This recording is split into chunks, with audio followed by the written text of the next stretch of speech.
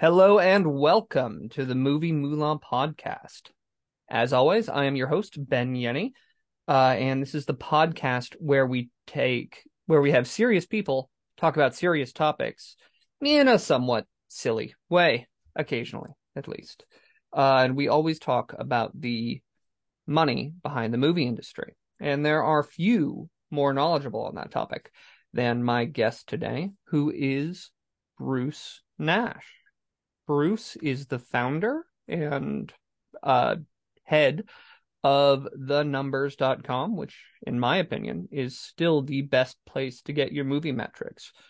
Bruce, welcome to the show. Thank you, Ben. It's really nice to be here. Good to see you, as always. Yeah, thank you for having me on. No problem. So for those who don't know, could you say a little bit about what the numbers actually is? Yeah, of course. As many people will know, but if you're new to it, The Numbers is a movie website. We track box office and movie release schedules and other stuff. Really created with the idea of trying to cover as much of the industry as possible, particularly in terms of box office, although we've expanded it over the years to cover the home market and now streaming.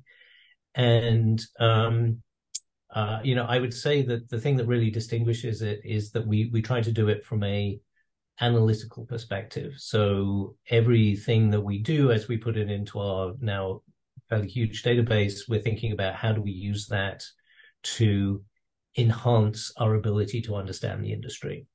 So we have things like a movie classification system, which is specifically designed to answer questions like how are horror movies doing, how are science fiction movies doing, how are animated movies doing, and allowing us to do then from that predictions about what, looking ahead in the next week or so, the Marvels movie is about to do, and ultimately, how is the industry looking? What is the projected box office for the rest of the year or through 2024? So yeah, really numbers. Try to gather as much, report them as quickly as possible, and I think we're the first to come out with the daily numbers each day. But also, to have that kind of deep dive into the analytical side as well. Yeah, no, I mean, like I said, I personally use it for my consulting services, and I've also known Bruce for years at this point, and I've even done a little bit of consulting for him, through him, I suppose. So how are you different from someplace like IMDb or Box Office Mojo? Yeah, good question. Well, I think there's a few things. So, first of all, that idea that we're really built for the analytics is important. So, it's trying to classify things in a way that's going to be usable to do predictions. Is really one of the ways that we distinguish ourselves. I mentioned that we have things like the video release schedule.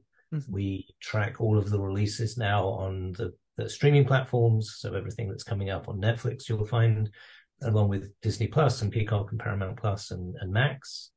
And we're sort of slowly building that into a much more comprehensive database on TV shows in general. So one of my team has very patiently entered every episode of The Simpsons, and we're building that out across the TV space, but again bringing that kind of analytical perspective to it. So classifying TV shows, adding in, we have a very extensive keyword system to identify particular plot points in movies, and again in on the TV side of things as well. So that's really kind of the second part. And then the third thing, honestly, is, we're not part of Amazon.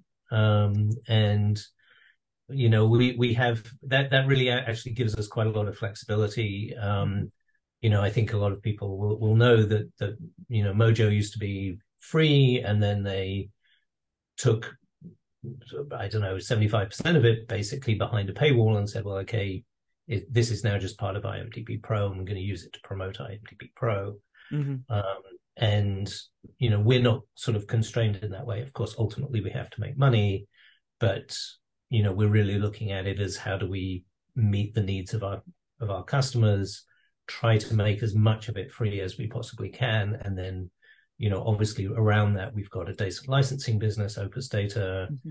We have our Numbers Business Report, our magazine, which is new. We just came out with that last month. Hard at work on issue 2 for November right now. So building things around that, but keeping the core as being, this central place that people can come to find the latest box office and analysis. And as I say, more and more on streaming and that market as well. Yeah. It's good to hear that you're doing stuff with television. Do you actually like index the Nielsen ratings to it or anything along those lines? Not right now. What we're gathering the all of the streaming Mm-hmm. charts.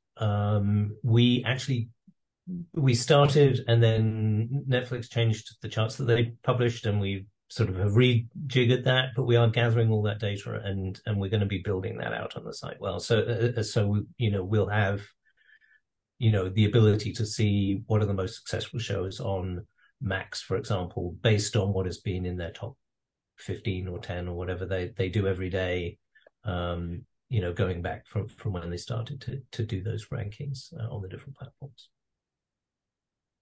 I mean, I know that a lot of the people listening would probably much rather have actual view counts and anything on that, and I'm sure you and I both would as well, but that unfortunately only exists in the servers of Netflix itself and is not publicly available at all. So, given that, how do you, so you mentioned a little bit about using the top 10 and the top 20 data metrics from these streamers.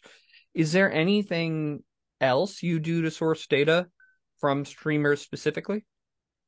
So on the streaming side, that is about it. I mean, of course, we're also looking at the financial side of that, which Mm-hmm. actually, in many ways, it doesn't really matter how many people watch the show on Netflix. It matters Mm-hmm. what Netflix has paid you for the rights to that show.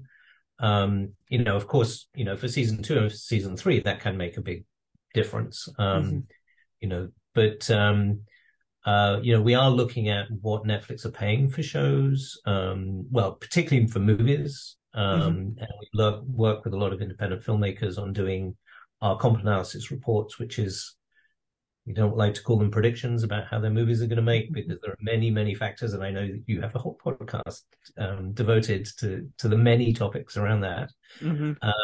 But we are looking at what they're paying for independent documentaries, what they're paying for independent features, how much they're paying to buy movies out of Sundance and the other Mm-hmm. festivals.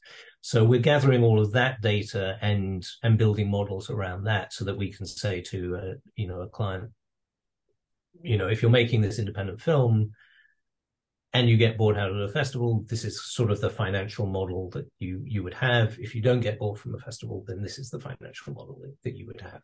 And obviously streamers are now a really important part of that, because Mm-hmm. probably, in a given festival season, they're buying, at least half of the films that are being, bought out of festivals. They're not really being bought quite so much by focus features and what is now, of course, Searchlight Pictures. Mm-hmm. In the way that happened, a few years ago. Yeah, I mean, they Focus, Searchlight, Sony Classics, all of them do still buy stuff, but not to the same degree that they used to. And even if they do end up buying it, a decent percentage of the time they'll end up on a streamer after a theatrical and some other physical that they might do, which Right. is becoming, which died a lot more recently than people realize, I think. It's still not dead, it's just not good. Not even what it was 2 or 3 years ago.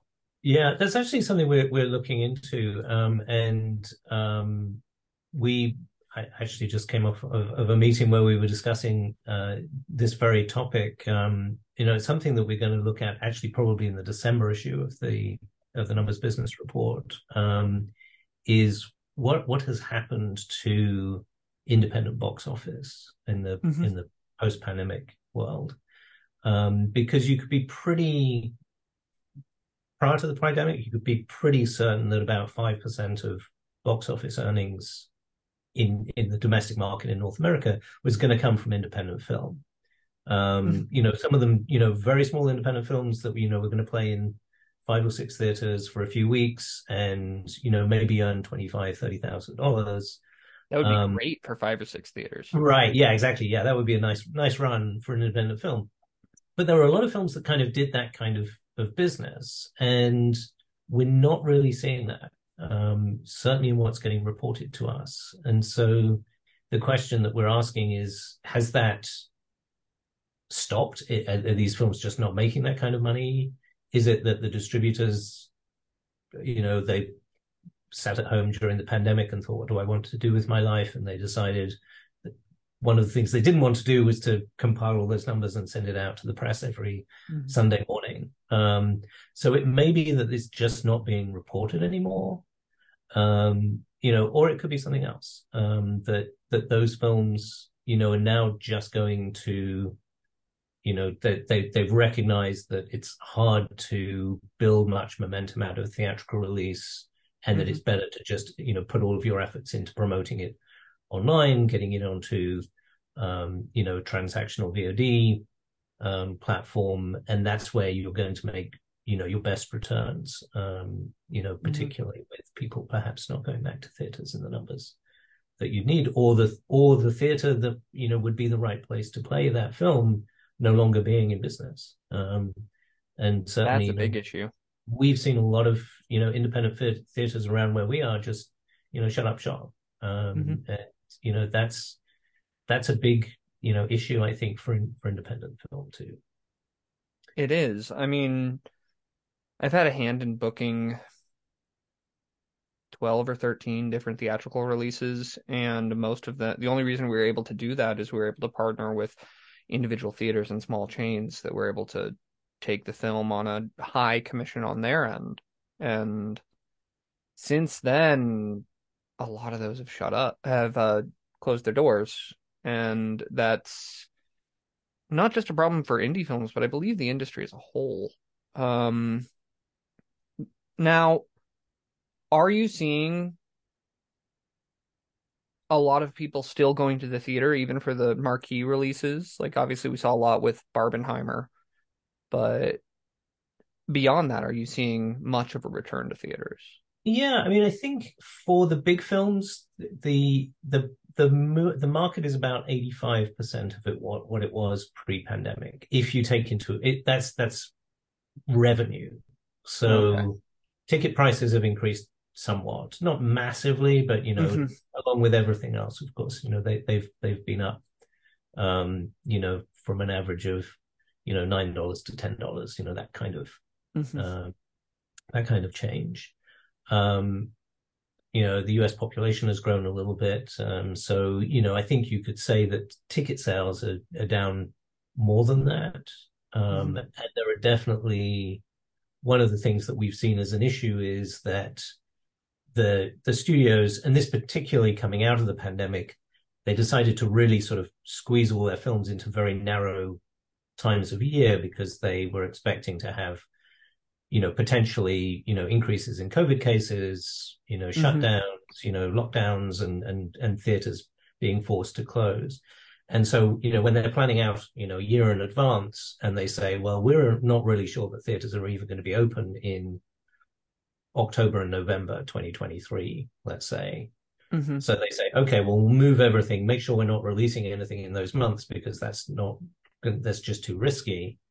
And so what we've seen is, you'll get a spike. You'll have, from Super Mario through Barbie and Oppenheimer, really a big run of really, high profile movies, and then it kind of goes off a cliff in August, September, doesn't really come back in October, and then, November, around Thanksgiving, you start to get some films again. And the issue with that is you've got this big chunk in the middle of the year. Well, let's say August to October, Mhm. but there's nothing really coming out. People get out of the habit of going to the theater every week or every couple of weeks, and then it takes something really big to get them back into the habit of going. So that I think is one of the big issues. Is that seasonality is Mhm. now more of an issue than it used to be. Yeah, But hasn't it always been somewhat of an issue? oh, Seasonality? absolutely, yeah. Yeah. Yeah, I mean, certainly, August and September have always been slow Hmm. for new releases. But there's really been, times when there's been almost nothing coming out of any real note. And I think that is a change. And to an extent, of course, that vacuum has been filled with, just recently the Taylor Swift Eras Tour Hmm. movie, which was landed in a region where it could just have theaters to itself for a weekend and really sort of for 2 weekends. Um, and that would be hard for a movie like that to do that and to just go to theaters. Hey, we're here, and for every theater in the country to say that's great, we're going to book you. Yeah, No uphill battle in getting that film into theaters once it was announced. that's true. And I think there is a demand for people to still get out of the house and see stuff. My mom saw the Taylor Swift Eras tour, which I thought was strange, but she did, with Right. the girl next door, like, yay, hi. But I don't think that that's something that would have really happened even like a year or two before the pandemic. Yeah, I mean, you can't. I think someone like Taylor Swift becomes, a Hmm. phenomenon, in her own right. But I think you're right that it was an opportunity to do something that would become a real event, and that seems to be what people are really clamoring for. Not, we saw it just this last weekend with Five Nights at Freddy's, Hmm. which is and this I will say, I'm probably the wrong demographic. It kind of passed me by. I'd never heard of it until the movie was announced. And even then I thought it was, this video game that I've never heard of, never heard anybody really Hmm. speak of. But it has a legion of fans that, I'm just not Hmm. connected with. And they were You really clearly don't excited. watch YouTube. I guess That, not. um, but no, I agree. It's never been my thing. I Five Nights is an interesting one, or FNAF, I suppose the kids say. Um, in that it started almost as a playable version of a creepy movie, and now it's a non-playable version of a passable creepy movie. From what I hear, I Right. haven't seen it. Right. Probably not going to see it, honestly. Do you have any way of tracking transactional numbers, TVOD? Because I'll probably say that later. Yes, we do. Now we don't get we do get actual numbers from distributors, Hmm. but on under NDA, they won't allow us to share them with anyone, of course. Hmm. So what we do is we kind of set up a bit of a Chinese wall where we is that still a phrase we can use? I'm not sure. Anyway, we have a wall, a barrier between the data that we get on under NDA with actual numbers. And then on the other side, we're gathering all of the rankings each day from the major transactional VOD platforms. So Apple Movies, Vudu, Google Play, and so forth, right? And so we're building up this record, this movie. And typically, we're not getting these numbers from the studios. So it's independent distributors who want to work with us in some capacity will Hmm. share it so that we've got better data for them. They, so their films may be at number 583 on Vudu, but we Hmm. know that 583 on Vudu translated into $2,000 in spending on that title that week. And so that allows us to build out a model and say, this is what we think, all of these films will have done from TVOD on this week. And then we map that against the market size, which is published by the DUG at the end of every Hmm. quarter. and and adjust to make sure that our total sum of all transactional VOD spending matches the market size for the quarter. And that gives us pretty good numbers. There's Yeah. some challenges now with premium VOD and Hmm. the way that films are being released, but it's pretty good from what we've seen of the actual numbers compared to what our model is producing. And we can do that for basically any film. We're tracking 10,000 Hmm. films every week on that system. Yeah, that at some point you have enough of a sampling of the total market that you've got a pretty good assumption. It's not going to be right to the dollar, but it never would be anyway. So, Right, right, yes. And well, as you know, mhm. there can be considerable delays in reporting and corrections No. and all of that. So, yeah, I mean, so everybody's sort of flying a little blind. I mean, the one thing I will say, since I'm perhaps reaching new people with this information that we're gathering this data, is that we cannot use it for any sort of legal action. Often people come to us and they say, "We think we've been ripped off. Can you give us the numbers that you have for this film?" And we can give you those numbers, but they're complete estimates. We don't have any sort of Hmm. inside view of this particular film, particularly for independent film. You Hmm. might do particularly well on some platform for a totally random Hmm. reason, right? It just sort of picks up a particular search term that somebody is likely to put into a particular search engine, that your particular film will pop up number three position, and somebody will see it who otherwise wouldn't. That kind of stuff is hard for us to model, and it can make a huge difference actually to the end result for a film. So I think we're very good when we in our comp analysis reports we say find 20 similar films so we can tell you what a film like this is likely to do. Once we take the average on the comp analysis, then that number is pretty good because we're averaging across, a variety of films. If you take in one of those individual films, then, it could be off by a fair margin if you happen to have had one of these, breakout successes on a particular platform, or it's, never actually shown up, but, Voodoo, for whatever reason, has said, this is the number 10 film this week because they want to promote something, or do something screwy with that platform that week. Yeah, I mean, there's also your distributor can actually take part in some uh seasonal discounts and promotions there, which will have a gigantic impact on the bottom line of that film, but it might also incur an additional ad spend, which means that while the sales go up, you might not actually make that much extra money on that period, but you'll more than likely make some extra money on the increased awareness from uh from uh future periods. Right. Yeah, that's a great point. Yeah. Yeah. So it's one of those so much wind in the area you can't exactly tell what was blown over when by what. Right. Um the No, that's really interesting. Do you do anything with Avon? Ad supported video on demand? It's the one thing that we haven't been able to crack so far. What we've seen anecdotally from our clients is that AVOD tends to not generate very much revenue for an individual film. It Most tends of to, the time. yeah, it tends to be more of a sort of more effective if you've got a library.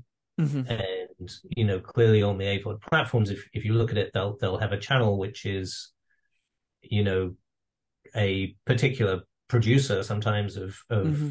genre films, and clearly they're doing okay from that, but it's because they've got 30 films or 50 films or 1,000 films that are all Hmm.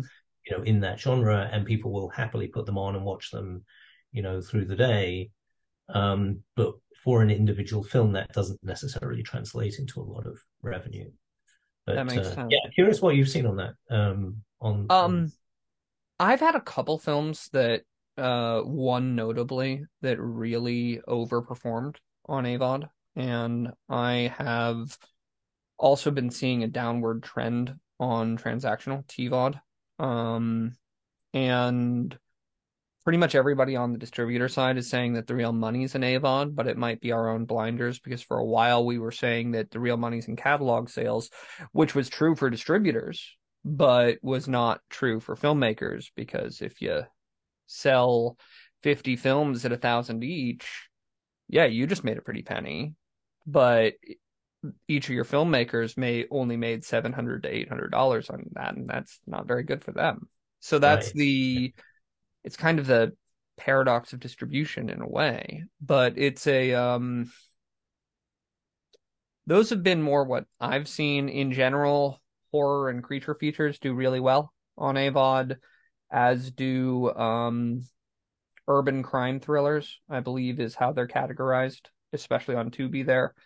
And it's really funny to see that urban crime thrillers, the success of them on Tubi and AVOD have actually changed the entire content strategy of some of the bigger outlets that used to make their bread and butter from that, like BET, All Black, or any of the more legacy black channels. And they're actually focusing on higher brow, elevated, or Afrofuturist content, from what I've Mm. heard, at least. So it's one of those, again, it's kind of a whole ecosystem that changes in one area can sometimes result in unexpected effects.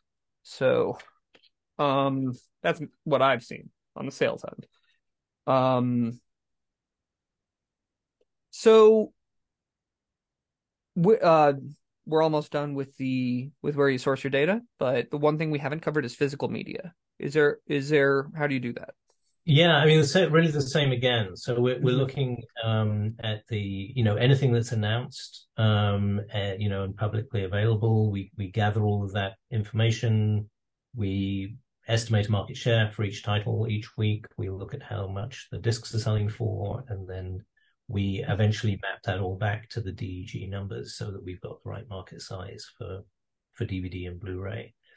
And actually for Redbox as well, or the physical rentals, we still do. Although of course all of those are in such steep decline at the moment that it's uh an increasingly small share of revenue.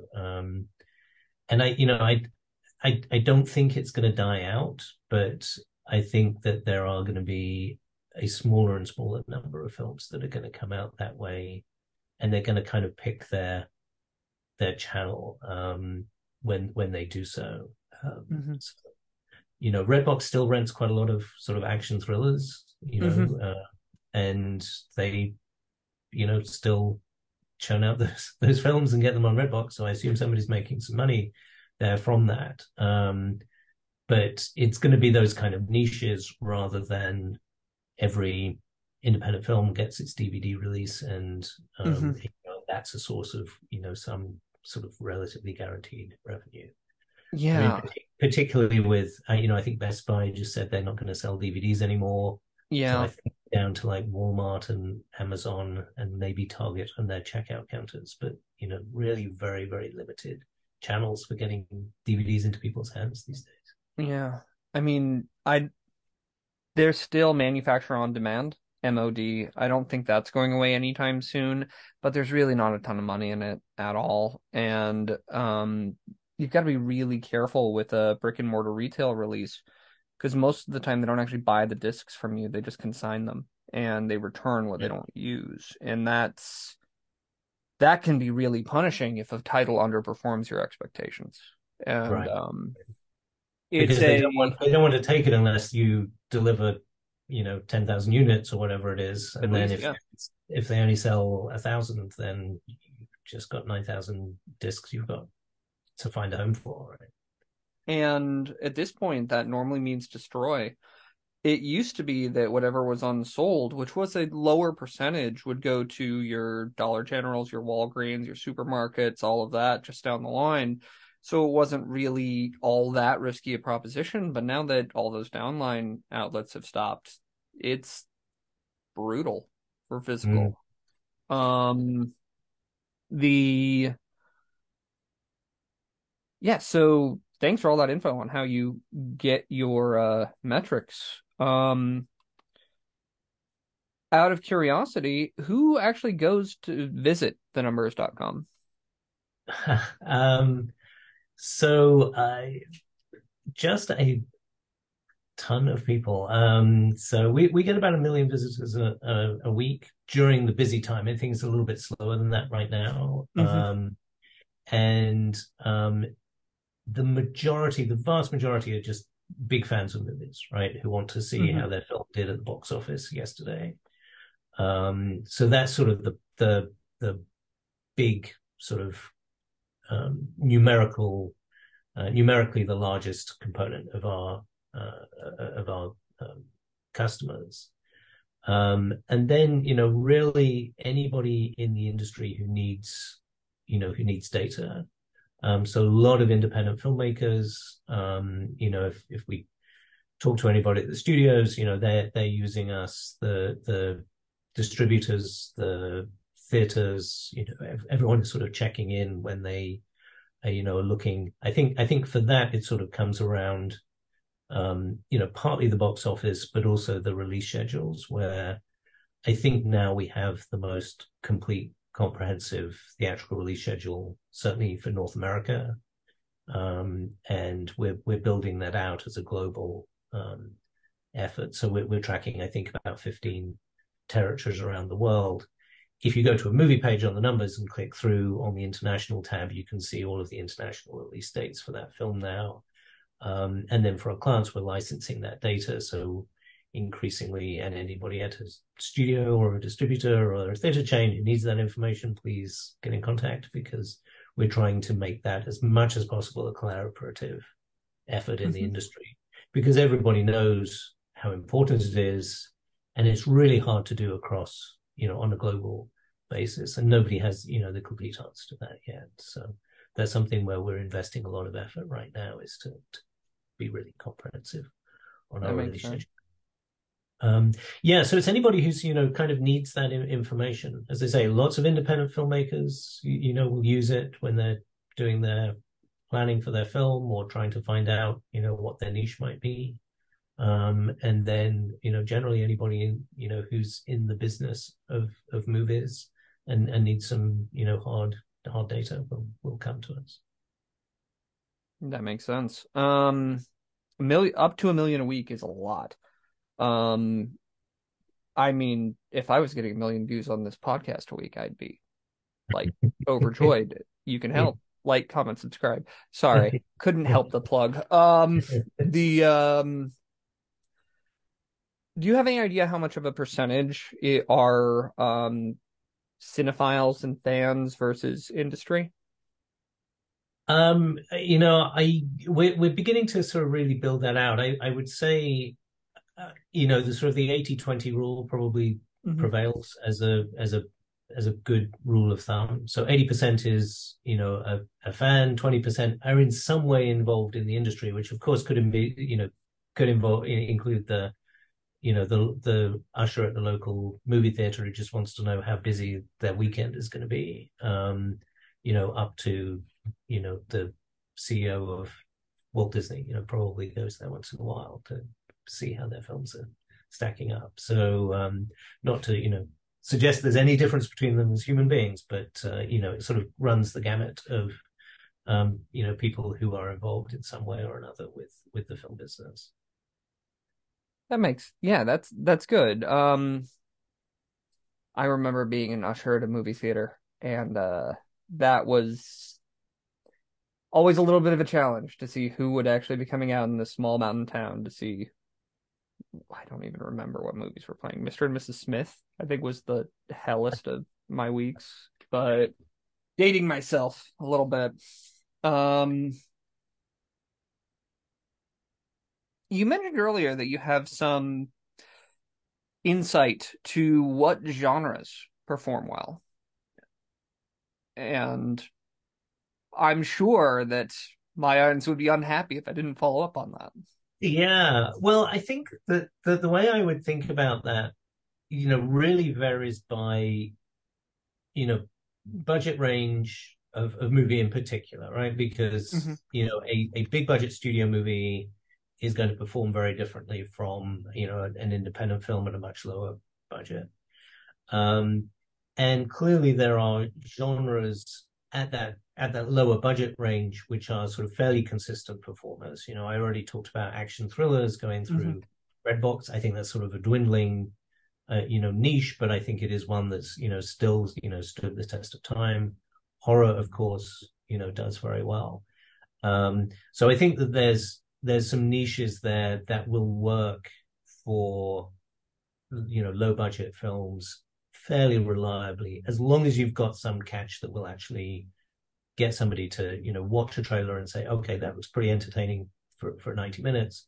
I'll pay $2 or $3 to rent that. Hmm.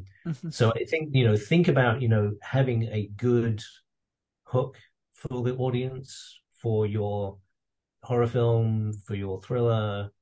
Sci-fi, of course, also works well there. And I think, for that, lean more onto the story than onto the special effects at low budget, because I think Hmm. people see through those.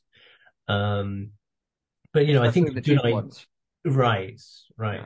Yeah. Um, which I'm sure 2 years from now we'll be having a whole discussion about how AI has changed that. But for now, I think still that's it is important to have that kind of key idea that you can sell within a genre film. Hmm. Um, and then the other thing that really, if you're not doing a genre film, if you're doing a drama or a documentary, um, those are films that really live and die by quality. And Hmm. what we've found over the years is, if you're looking to put together a drama, um, get every piece of advice you can on the quality of the script before you do anything, and take that feedback seriously. Because I think that, where we've seen drama films break out, it's either that it really speaks to a very, very specific audience. Faith-based dramas can do quite well Hmm. because their audience is, really eager to see that kind of content and a particular message. Um, or it's just so high quality that everyone is going to talk about it and say, well, this was a really moving story, or, really touched me in some way. And to achieve that, the script is absolutely key. And, you have to take feedback on that very seriously, even if it Hmm. means, you know, chopping, a beloved character that you've written and you think is, the heart of the movie. If everyone says, well, they seem like it just doesn't work for me, then, take that feedback seriously, and Hmm. adjust until you've got something that really resonates with an audience before you start committing that to film and start trying to edit it and bring it out the other end. Completely. That makes sense. I know you and Stephen Follows did some articles for the American film market a couple years ago. And one of those was around dramas. And I know because people still send it to me. But the I'm going to clip this out and start sending them this as well. But the dramas are significantly more execution dependent than your horrors, your action, or your family movie. The way I've heard it said is that they want either babes and blood for horror, girls and guns for action, or kids and dogs. Weirdly, that one just it's always those three and always the same distributors, which makes you look a little funny at them. But the so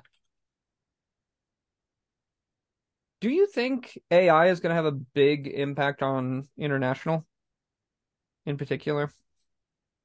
I think there's some really interesting, corner cases that we're already beginning to see. And actually, I just noticed a headline this morning of the is it Fall, I think, or is it the Fall? Hmm. About the two young women at the top of the Hmm. tower. That they used uh, AI technology, I think you could argue, to to do the lip syncing for the international dubs on Hmm. that, right? So they could, and it was pretty inexpensive. They could just package it for a German speaking film, and it would look as though they were speaking German through the entire film. And that was a nice little pocket film where you only had two main characters, and there were things that you could do that made it efficient to do that kind of thing. I think that is a very interesting path for the industry, not necessarily trying to make a CGI Hmm. AI generated movie out of your science fiction idea, but taking a film that is, really well marketable for the North American market and making it more accessible around the world, with that sort of augmentation. I think that's an interesting niche for the industry at this point. I would agree with that. Yeah. Subtitling, in different languages, again, can be very expensive, and, prohibitive for getting your film into, let's say Eastern Europe, where, there are many different languages. And you might say, well, I can't really afford to translate this into Slovenian on the hope that somebody pays me, for Slovenian rights for this. But if you can feed it into a system that will write those subtitles at very low cost, then I think that becomes, pretty interesting for opening up new markets too. I would agree. Most of the time when I've done international sales that would require some new translation of the subtitle, I haven't advised the filmmaker to do it until we've made the sale and there's been an MG on it. So they might have to cash flow the money, but they're going to get the money. It's Yeah. or we are going to get the money and we'll pay for it. One of the two. The biggest thing I've seen a lot of those from is airlines as well. Airlines you have to generally deliver like 8 languages with. Um, and Right. that's one I think a lot of filmmakers don't think about. Um, yeah. Sorry, Bruce, that was less for you and more for the audience. But No, that's, I yeah. mean, that's very interesting. Yeah. Yeah. Hmm. That makes total sense. Yeah. Yeah. Do you think theatrical still matters for filmmakers? Indie filmmakers specifically? Yeah. See the December issue of the Numbers Business Report, where we hope to have a bit more of an answer to this. Link in the comments. That's what this Yeah, is. yeah. I I think it's a really important and difficult to answer question at this point. Clearly, we've been through this period of turbulence, and we've come out with significantly fewer theaters that are a good match for independent films. And I think that's, to me, is the biggest kind of issue, because you're now having to get into, AMC and Cinemark and so forth have survived actually fairly well, Hmm. all back, albeit, some of them going through bankruptcy and restructuring and so on. But the theaters are still there. But it's hard to get an independent film into an AMC theater very often. And so that, I think, is the big issue, that the venues have gone away a little bit. Hmm. The audience maybe isn't there in quite the same way. I mean, I think you could, definitely we've seen some reluctance of some of the older audiences for coming back to Hmm. theaters. So yeah, I think it's a real challenge. And at the same time, it's easier than ever to get your film out onto home market platforms, whether it's AVOD, TVOD. There's lots of platforms that are very happy to take films as long as they kind of meet a minimum, quality requirement. Hmm. But the big risk there is that you're going to be lost amongst, a sea of other films that are taking the same approach. So Hmm.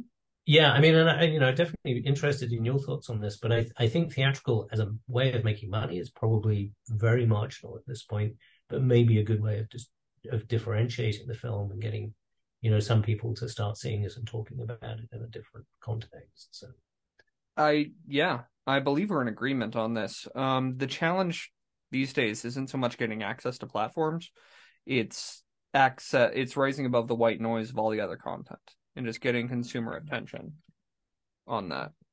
Yeah. Um, and so it really becomes more of a marketing challenge than a distribution one.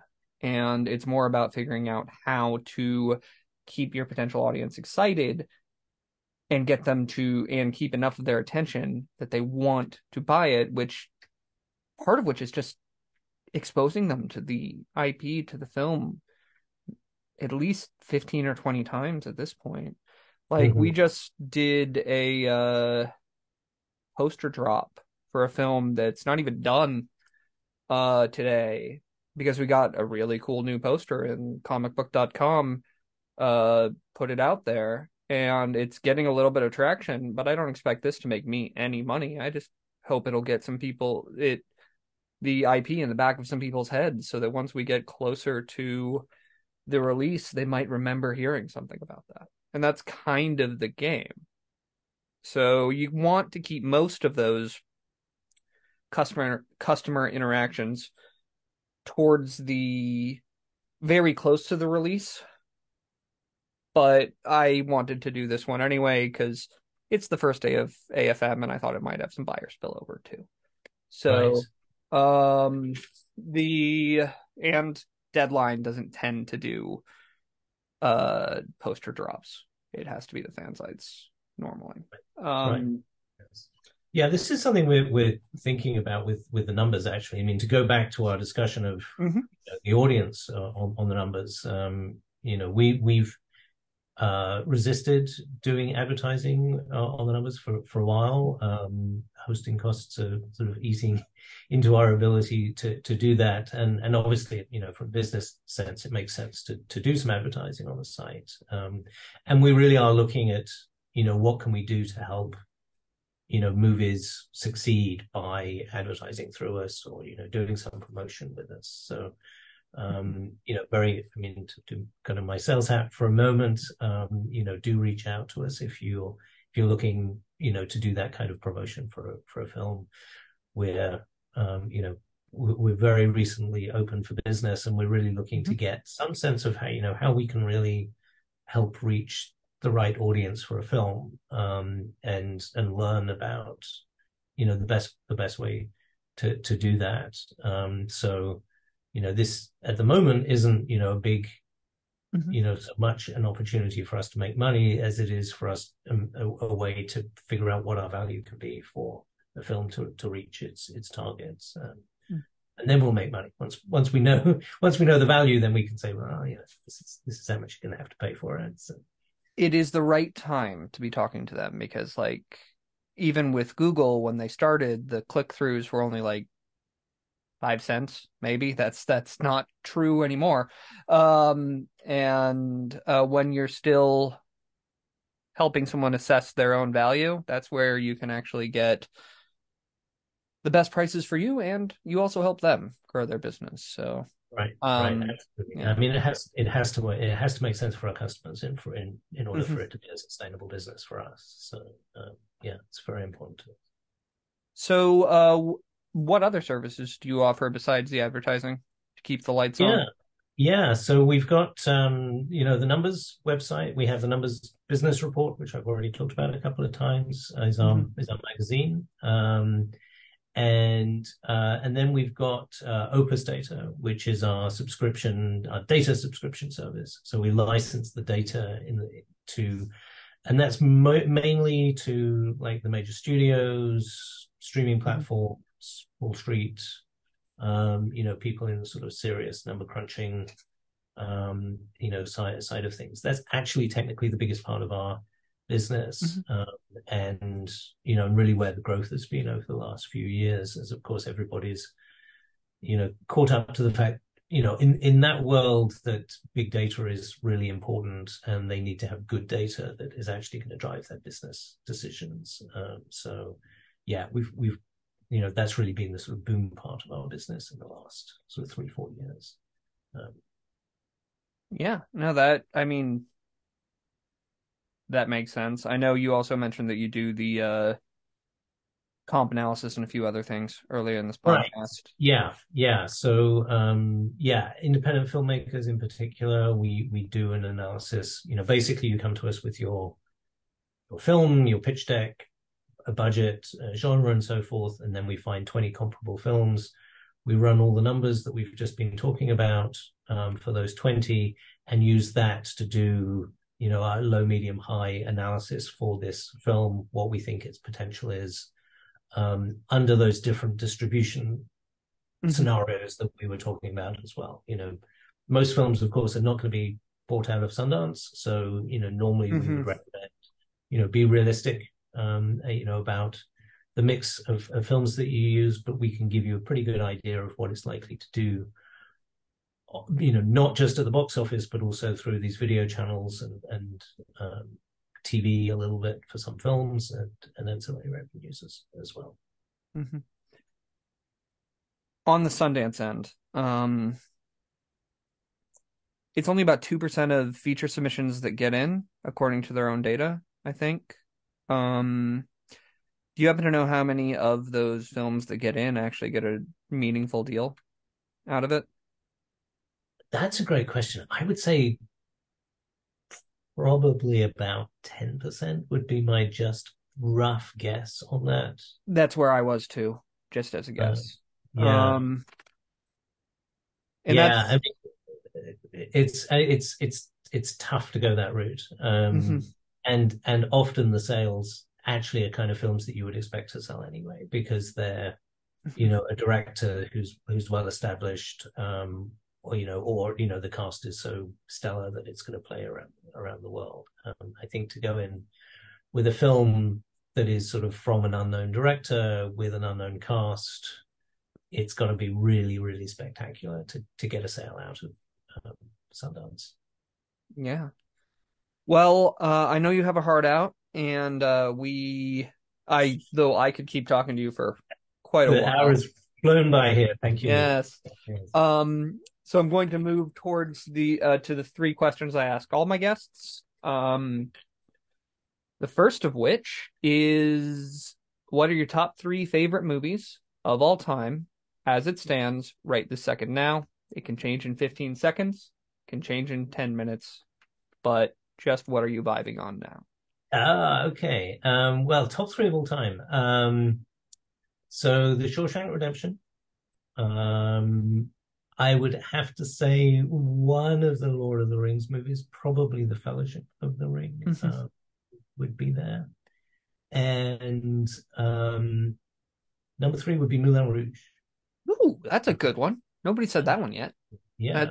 Yeah. I wouldn't Um, have thought of that old Baz Luhrmann film. yes. Yes. Oh.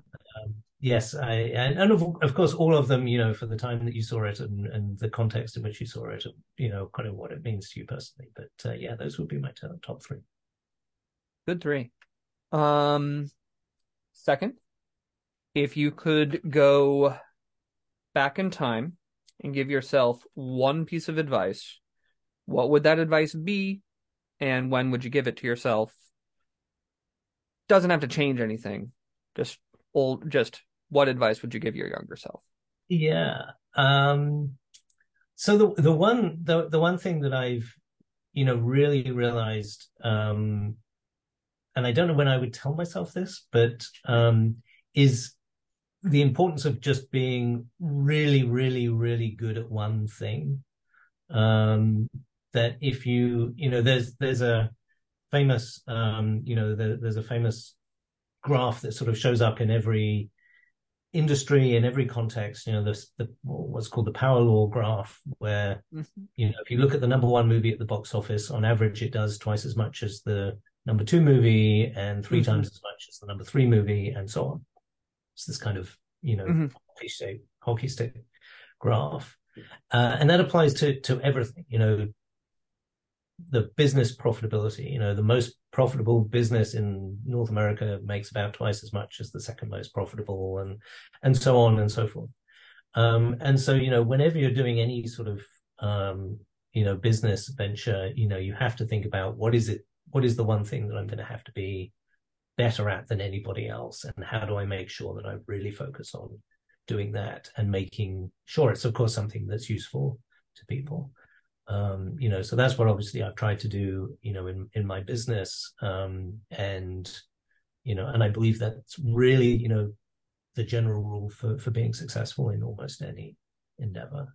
Ask Michael Jordan.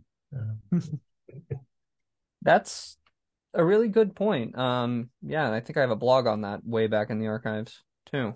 Hmm. The third and final question, hardest of the bunch. Where can people find you and what are you looking for? I know we Yeah. already kind of went over that, but Yeah. So, it depends a little bit. So we're at thenumbers.com, is, the primary, website. And and Nash that's info.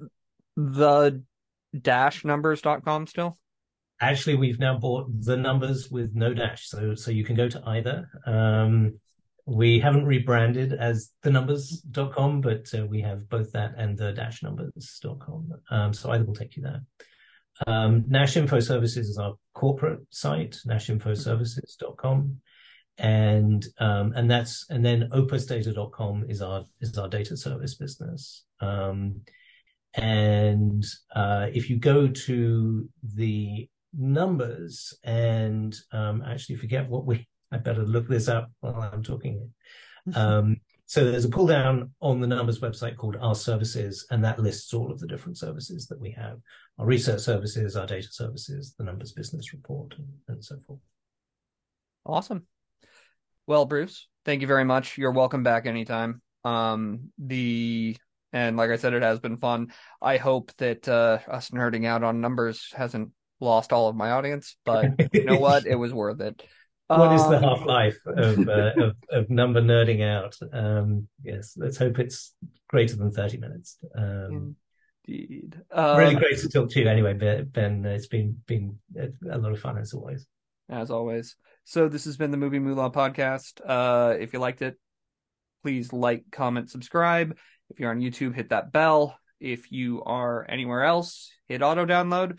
And don't forget my free independent film business resource package with a free investment deck template, 2 free ebooks, and a whole lot more. Thanks very much and see you next week.